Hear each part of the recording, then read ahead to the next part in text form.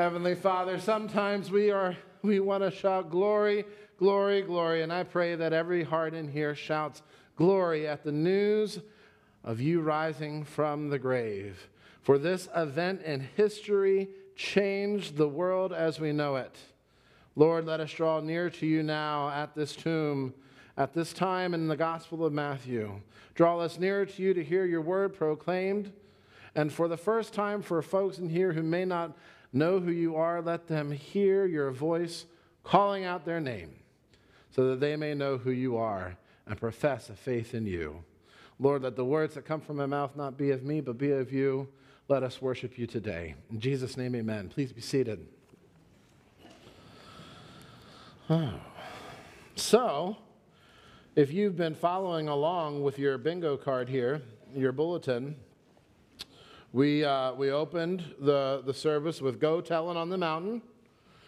We just sang Were You There, which is an Easter song, and you're all probably thinking right now, oh, he's crumbled under the pressure. This poor boy doesn't know what day it is. We're in August.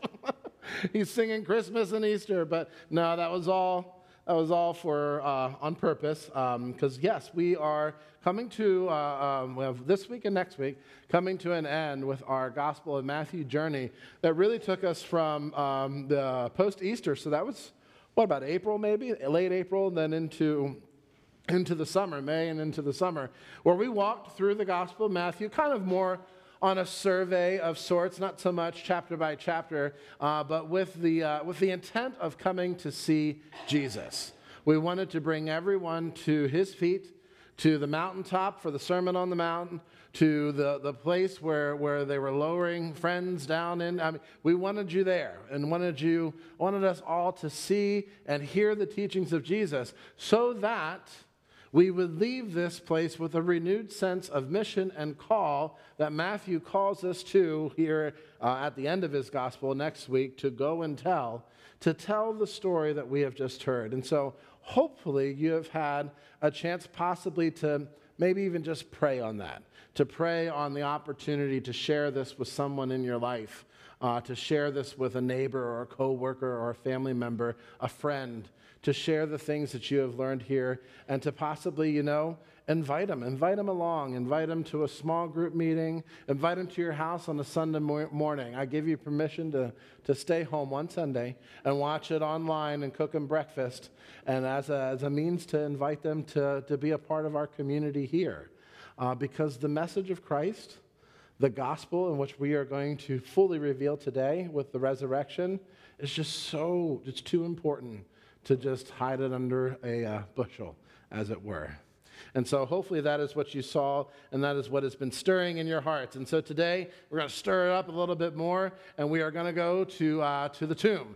We were leaving the cross, and we're heading on to the tomb in the Gospel of Matthew. So my question to you to start off today is this. That was all free information. My question for you to start off today is how many of my friends, comrades in arms, how many of us in here are December babies, have been born in December? Raise them up really, really high, really high. Okay, good. How many are beginning December? Early December? Okay, you don't count anymore. How many are late December? Late December babies? Who's back there? Hey, David Price. Nice. Well, I am on December 23rd, 2 days before the big guy. And so that was always very interesting growing up. But it's not only my birthday that's on December 23rd. My sister, who is 4 years younger than me, is also born on December 23rd. And my cousin on my mom's side, 2 years older than me, so I'm in the middle, is also born on December 23rd. And so in my household, growing up, December was a big deal. It was a fantastic month. And people always say, well, didn't it stink that you had your birthday, 2 days before Christmas and all that? And I said, no, not really, because we always had a big party. It was always, I had my own cake, probably shouldn't have, but I had my own cake, and my sister had her own cake, and my cousin had his own cake. And we were all together, grandparents were there, and it was a great old time, And December is just, for me, even now, it's just a fantastic month. There's people are in festive moods most of the time, and there is, lights, and it's cold, and you get to have hot chocolate. You get to go to parties, and they serve cocktail meatballs. How many people love a good cocktail meatball? Yes, right? Aren't they amazing? That in itself, forget manna, the Lord should have rained that down. But anyways, and then of course Christmas. And they say, people would say, well, your birthday presents. Did you get some Christmas as birthday presents? I never knew the difference. My mom always made it that she would wrap up birthday presents in birthday paper and Christmas presents in Christmas paper. Now, if my birthday presents were like a gift card to some place that was like $25 gift card to there, and she's like, happy birthday. I'm like, it's okay. Color TV's coming in 2 days. I get it. I understand. Like, I knew that based off of what was happening on my birthday, what was going to happen at Christmas. Now, for me, Christmas, and to any child, is the best day of the year. And any of you that have been in this church know exactly where I'm going. Growing up, Christmas was the best day of the year. My birthday's 2 days before. It is my and Jesus' month. It is great. Now imagine my surprise when I moved to Florida at the age of 17, and my first church service at Mandarin Presbyterian Church in Jacksonville, Florida, where the former, he's not former, he's still, Dr. Jerry Kasberg was the associate pastor, and my future father-in-law was the senior pastor. I didn't know him at the time. And I walk in, and I hear my father-in-law, Kevin, say, Easter is the best day of the year. And I think, nay, it is not. You are wrong. Easter's great, but I'm like, this is boring. We don't even get good food. You get ham. But I like ham. But but it's hot. It's Florida. It was sweltering hot in April. I got an Easter basket with some chocolate. I'm like, chocolate's great, but it's no cocktail meatball. And so I'm sitting there thinking, he's out of his mind. But as time moved on, as it happens, and I dive deeper into my faith, seminary education, discipleship from folks, I do come to realize that, he was absolutely right. Easter is 100% the best day of the year. Christmas holds a close second. I know we joke that the second best day of the year is Mother's Day. And Mother's Day is very important. But for our purposes today, I'm going to hold both of these events up, because they're both very, very significant. And they're both related, we're going to see. I didn't see this, and I keep telling y'all, I didn't see it. And they're like, have you ever read the Bible? I have. But as I was studying this hyper today, or this week, it was something that jumped out at me, how connected the resurrection is to the nativity. But Easter pulls through. It takes the cake as the best day. So where are we at? We have just left the cross. So the last 2 weeks, we had a mini two-part service that took us to the foot of the cross to witness the events of the crucifixion. And we learned two overarching truths about coming to the foot of the cross, of what the cross means. The first one is that I wanted to communicate to you all that the cross is very real. It happened in real time, at a real moment of history, once and for all, opening up the doors of salvation for everyone. We talked about how Jesus was both the sacrificial and the scapegoat. He was both of those things, to take away the sins and to pay for the sins for us once and for all. And then the second week, which was last week, the overarching truth that I gave you was that the cross of Christ tears down the walls once and for all of separation. The walls of hostility, the wall of shame and guilt, and the wall of eternal death. Death in terms of eternal separation from God. And so where we are in our gospel now, he has been prepared for burial. He's dead. He's been prepared for burial, and they have laid him in the tomb, and they have sealed the tomb off. In fact, the chief priests and all the folks, they actually made sure of it, that it was good and sealed, because they knew that Jesus said that in 3 days' time he would rise again. And so they wanted to make sure that none of his followers would come and take the body. So they made sure it was good and sealed up, so nothing of that could happen. But of course, we know exactly what happened. So here we are at this empty tomb this morning. Faithful women are in attendance again. To them, it's just another day. You know, they're not thinking about all this kind of stuff. They're coming to do the rest of the burial stuff that they wanted to do and things like that. But for us, we get to stand and look down on it, the whole cloud of witnesses and the whole canon of Scripture, and we get to understand the significance of this empty tomb and of this Easter morning, where time itself almost starts over. We get a newness. The pangs and groans of creation are beginning to be answered, and where we not only find our salvation, but our hope for the new age to come, because this tomb is now empty. If the cross of Christ tears down walls, then Easter, the resurrection, the best day ever, begins the foundation work of this new age, of this gospel that needs to be preached, that the grave is now empty and that Jesus is risen. If the cross of Christ can tear down the walls, the resurrection begins building up this new age that we are beginning to walk into. Christmas is great. It's wonderful, but it just begins the march to Calvary. It does not see the victory that Easter brings. And so today we talk about the best day ever, a new day. A new day dawns today. And we walk into what the resurrection of Christ truly means. You ready? How many are excited?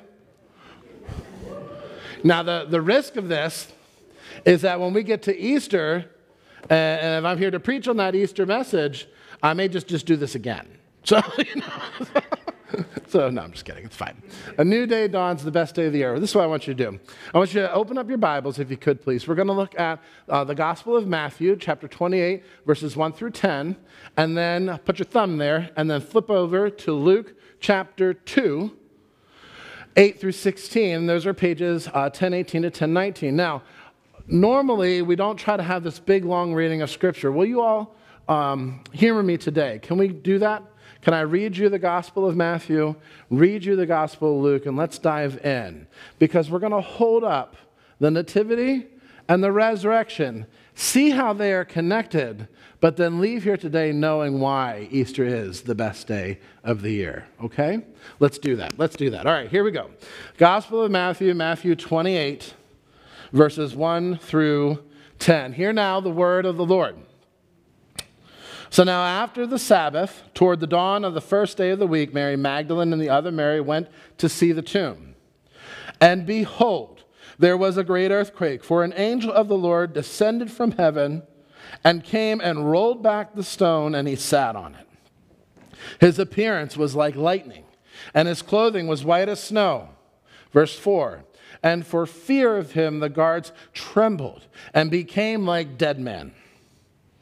But the angel said to the women, do not be afraid, for I know that you seek Jesus who was crucified. He's not here, for he has risen, as he said. Come, see the place where he lay. Then go quickly and tell his disciples that he has risen from the dead, and behold, he is going before you into Galilee. There you will see him. See, I have told you. Verse 8, so they departed quickly from the tomb with fear and great joy and ran to tell his disciples. And behold, on the way, Jesus met them and said, greetings. I love that. Like, they're all there, all they've seen is the empty tomb. They're on the way to tell the disciples all that they have seen. And there pops up Jesus, and he's like, hey. That is just like insane. It's like the original April Fool's joke. He's like, I'm here, but that greetings is a very, very powerful greeting there. In the Greek, what he's basically saying to them is grace to you. He's bringing the embodiment of grace. But in the English, it just sounds so flippant. And they came up and took hold of his feet, very important, and they worshiped him. Then Jesus said to them, do not be afraid. Go and tell my brothers to go to Galilee. There they will see me. Now jump over to Luke, and we rewind time here a little bit. And we're going to go to Luke verses 8 through 16, and we go back to the beginning. And this is the famous passage. This is the Charlie and the Peanuts verse here, right? Charlie Brown, thank you. I had Charlie in the Chocolate Factory. I'm still in Easter. And this is what he said. This is what the Bible says in verse 8 of chapter 2 of Luke. And in the same region there were shepherds out in the field, keeping watch over their flock by night. And an angel of the Lord appeared to them, and the glory of the Lord shone around them, and they were filled with great fear. We're beginning to start seeing some similarities here. And the angel said to them, "Fear not, for behold, I bring you good news of great joy that will be for all people. For unto you is born this day in the city of David a Savior, who is Christ the Lord. And this will be a sign for you. You will find a baby wrapped in swaddling cloths and lying in a manger." And suddenly there was with the angel a multitude of heavenly hosts praising God and saying, "Glory to God in the highest, and on earth peace among those whom he is pleased." When the angels went away from them into heaven, the shepherds said to one another, "Let us go over to Bethlehem and see this thing that has happened, which the Lord has made known to us." And they went with haste and found Mary and Joseph and the baby lying in the manger. This is the word of the Lord. Thanks be to God. All right, so we got two accounts. We got two holidays in our calendar. We got Christmas, we got Easter that's happening here. And there's some significant similarities. These events are connected because this is how God works. God doesn't wake up one day and think, "Oh, I'll try that." Like he has like a plan and a purpose. There's a method. There is intense care to make sure that his creation, his fallen creation, has a chance to be redeemed and returned to him. That should, to borrow a phrase from my predecessor, roll your socks up and down. That God loves you that much, even the likes of you, even through all the bad things and all the bad things that I have done or will ever do. There's still more bad things to come, I'm sure. That in spite of all of that, there is a meticulous plan that has begun since Genesis, when he gave them clothes, to now here at the Nativity and then at the resurrection. There is a plan of redemption by his hand. And so it's no surprise that we see connections between the Nativity and the resurrection because he's weaving all of this together. Let's look. So the first similarity that I would see here is that both groups of people, the Marys and the shepherds, the first thing that they are visited by is what? Angels, right. There's an angel visitation that happens. Both stories involve angels, and both angels say to them what common phrase? Fear not, or do not be afraid, right. I think it's kind of funny that in Matthew's text at the resurrection, he says to the women, "Don't be afraid. Don't be afraid. You're going to see some weird stuff. You're going to see some things here that are really going to shake you to your core. Please don't be afraid because this is just the beginning. We've got a lot more to go that's going to happen because of this." But to the Roman guards, he allowed them to fall down like dead men. They fell down in fear. It's like be afraid, be very afraid. But he says to the women, hold on. We've got stuff, and you've got stuff to do. And in it, I think there's also an implication. I feel, this is my opinion. I didn't see this in commentaries or in my research, but my opinion. I feel there is even a callback to the angel visitation to Mary, the mother of Jesus, where he says, "Greetings, grace to you, favored one," tells her to not be afraid, and then promises the Lord is with her. For me, I think that's embedded in here. I think that is, and if it isn't, then when I die and see Jesus, I'll say, listen, my edit for your scriptures here is to make sure that that's there. The promise that the Lord is with them, because we know he is. He is, and not just as a spirit, but fully resurrected. And the shepherds receive the same type of visitation. The angel says to them to not be afraid. And both of these parties are invited to go and see the physical location of the physical Savior. You get that? Go see the baby where it is currently lying. And then the angels tell the Marys, go into Galilee, because that's where you're going to find him. You're going to find the actual him, the fully resurrected body him. That's very important, because heretics want us to think that this is all a farce, that there's a dead body someplace that got moved. But here in the scriptures, no, there is a drive to see the physical body of our Savior. The second similarity I see are the unlikely witnesses to the greatest events in history, which is just so profound. And it points us to this great teaching that we are the humble ones to what God is actually doing. That redemption and being saved is never going to come from our hand. Can't. It's got to come from his. And so he works through the unlikely people, God does.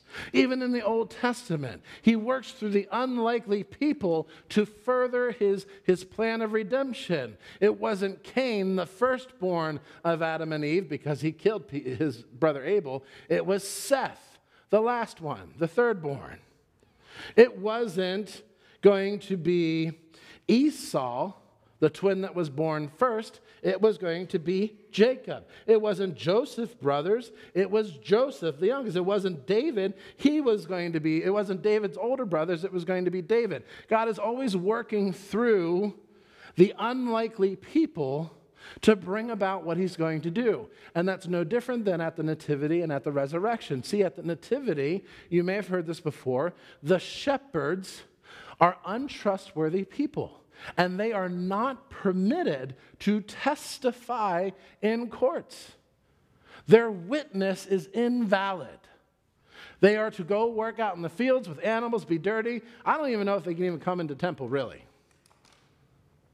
And the angel shines upon them and says, go see this baby. And they go and see this baby, and the scriptures tell us that they leave praising God. They leave with a message, with the gospel that the Savior has come into this world. And the Marys, the women at the resurrection, we also know that at the time, women were not to be trusted with testimony either. It was probably because they just didn't value their mental capacity to be able to withhold all those things, which is just ludicrous, because you see that they're the only ones that are faithful, that are there the entire time. And God speaks through them, but not only speaks through them, the angel tells them to go and tell the disciples where Jesus is at. Then Jesus meets them, and then the Savior says to the women, go and tell my disciples. The women receive apostleship in absentia. Do you see that? See, the church doesn't want to call these women apostles. But my definition of apostle is someone who has a message to send, to bring, is what I'm seeing with these ladies here. Now, that doesn't detract from the original apostles and what they're going to do, but right here, unlikely witnesses. God chooses to communicate the unbelievable acts of his child being born of a virgin and his child being raised from the dead to people who aren't believable. Why on earth would he do that? And it's to call us to all to remember, don't get too big for britches. That what he's doing in this tapestry of redemption is by his hands. And we're not going to be able to bring it about by our power and by our works and by how good we think we are and what we can do. It's going to be by him and his invitation for us to be a part of this great dance, this great relationship with the Father, Son, and the Holy Spirit. Do you see that? It's very profound, it's very important, and it's consistent with all the Scripture. It's the unlikely people that get to have the fun, that get to have the moving along of this plan of redemption. And then lastly, and this is a really quick one, the third similarity that I see in there is the movement with haste. Both groups move quickly after receiving the message from the angels. There is a hasteness, there is a quickness to come and go and see the physical body of Jesus Christ. To see that. And I wonder if with us, because this is something that I've been hammering home in every message, the urgency of going and telling people, I wonder if we have lost our urgency in some ways as a church, really in America. Have we lost our sense of urgency? Have we gotten too comfortable in our pews and our programs and our buildings? And then COVID happens, and everything gets powered down. And do we have the sense of urgency in our current context to reach the lost with this message? Or are we just expecting people just to, well, they'll come in when they can? I don't see that in Scripture. Go and tell. Go get them, go and tell, because great things are happening. Other similarities that were in there, and I've already highlighted them, the search for the physical body and the person of Christ, the unlikely witnesses, and the movement with haste. So if the nativity and the resurrection have all of these similarities, why then is Easter elevated as the best day of the year? Why then is Easter elevated as a new day dawning? It was morning when they came to him. That's very important. Why then is this the best day of the year? Well, because we read it already in Matthew 28, there is a phrase that is used in the resurrection that is not used in the nativity. In the nativity, the powerful phrase the angels use is, I bring you good news of great joy. Joy has come. Joy has come into the world. There is a hope for what is about to happen. But in the resurrection, the angel gives the most powerful, confrontational, transformational, convicting phrase ever to be written in human history. And the phrase is this. Do you all know it? What is it? He is not here. Read it with me, verse 6 if you can. He is not here, for he has risen as he said. Come see the place where he lay. He has risen, he has been raised just as he said. Come see where he was lying is another way to kind of get a sense of what the Greek is saying there. That the dead body that you are coming to see, ladies, is not in this tomb. That the impossible has happened. That the human has loosened themselves from the grip of death. He's not here. Death has been conquered. We talked about that last week, that the separation wall of eternal death and separation has now been rendered to rubble. He is not here. He is not here. Don't come looking for him in here. It has been accomplished. If the tomb is still occupied, if Jesus were to be still lying in state, we saw the royals. Remember the Prince Philip when he died? And usually presidents, when they die, they have them lie in state, right? And you can come and see the body. If Jesus is still lying in state, then we don't need to be here today. Let's all go to Bob Evans. You know, one of you buy me breakfast, please, thanks. You know, we don't need to be in this room. It all falls apart. If Jesus is still in the tomb, as C.S. Lewis says, then he was a lunatic. He had great ideas. He had great ideals. He caused a ruckus in the government, but then died for those beliefs. Who would attach their life mission to something that had failed like that? It just does not happen. And not only that, he is not here, also just flies in the face of all the schemes of man that tried to stop this, from the nativity, Herod, who killed all the newborn babies, and now here at the resurrection, the chief priests and scribes who bribed the guards to say something different so that this story doesn't get out, and they all failed, one by one, just fell apart. Paul, the best crucifier of Christians, well, God took care of him too. and like dominoes just falling apart, and he comes to witness the gospel. There's power in this gospel. There's power in he is not here. Because if he is still there, then this is all fake and smoke and mirrors. But he's not. He's not there. He has been raised. And the language in the Greek that is being used, it is a completed action. He has been fully raised. And then the angels say to Mary and them, go and find him. Go and see him. And before they send them out, the angel even invites the ladies in to see where Jesus had been lying. Past tense. Shepherds were told to go see where Jesus is lying. They were called to see where he had laid. Because he's not there, he's been fully raised, and he is on the move. So now go and tell. Go get the disciples, let them know. They go into Galilee just as he has promised so that they can see them. And then when they are interrupted on their journey and Jesus says, hey, they fall down and don't miss it. They physically touch his feet. So he's not raised as an ideal. He's not raised in spirit form. He is raised in true body. The fully human, the fully divine Christ, the resurrection has been accomplished. And now salvation is completely open and available to those who bow and have faith and worship at those feet and trust that he is the Christ. And it's not so much just being filled up with joy, which is great, but now it's greetings and grace to you.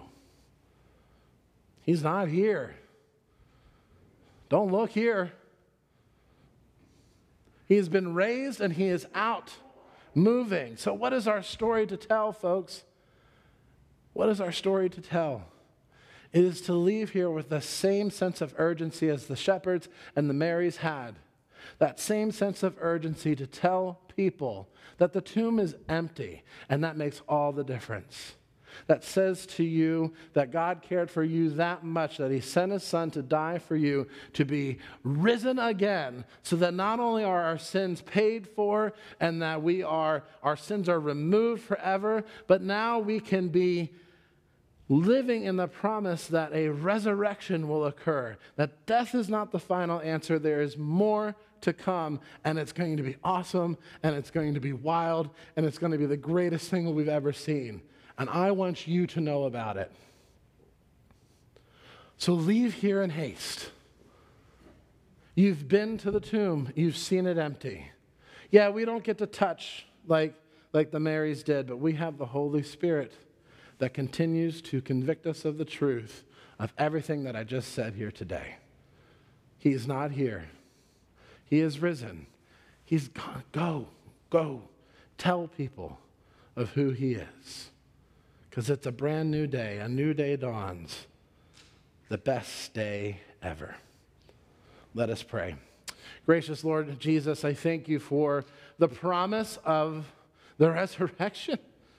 that not only did you die, but you rose again, which means that if we place our faith in that, if we lean into that with everything that we have, if we fully trust in the fact that you are calling our name to be a part of your family, Lord, and we accept that invitation, God, how can we live our lives differently because of that promise? How can we live with haste in our step to try to tell everyone, loved ones, people who are lost, about this great promise and about this great day? Christmas was wonderful. And the whole world celebrates it, and they probably don't even realize why they celebrate it, Lord. But remind us all of the best day of the year, because it is where victory was won, and where victory is available to us to one day be with you. It's in Jesus' name we pray. Amen.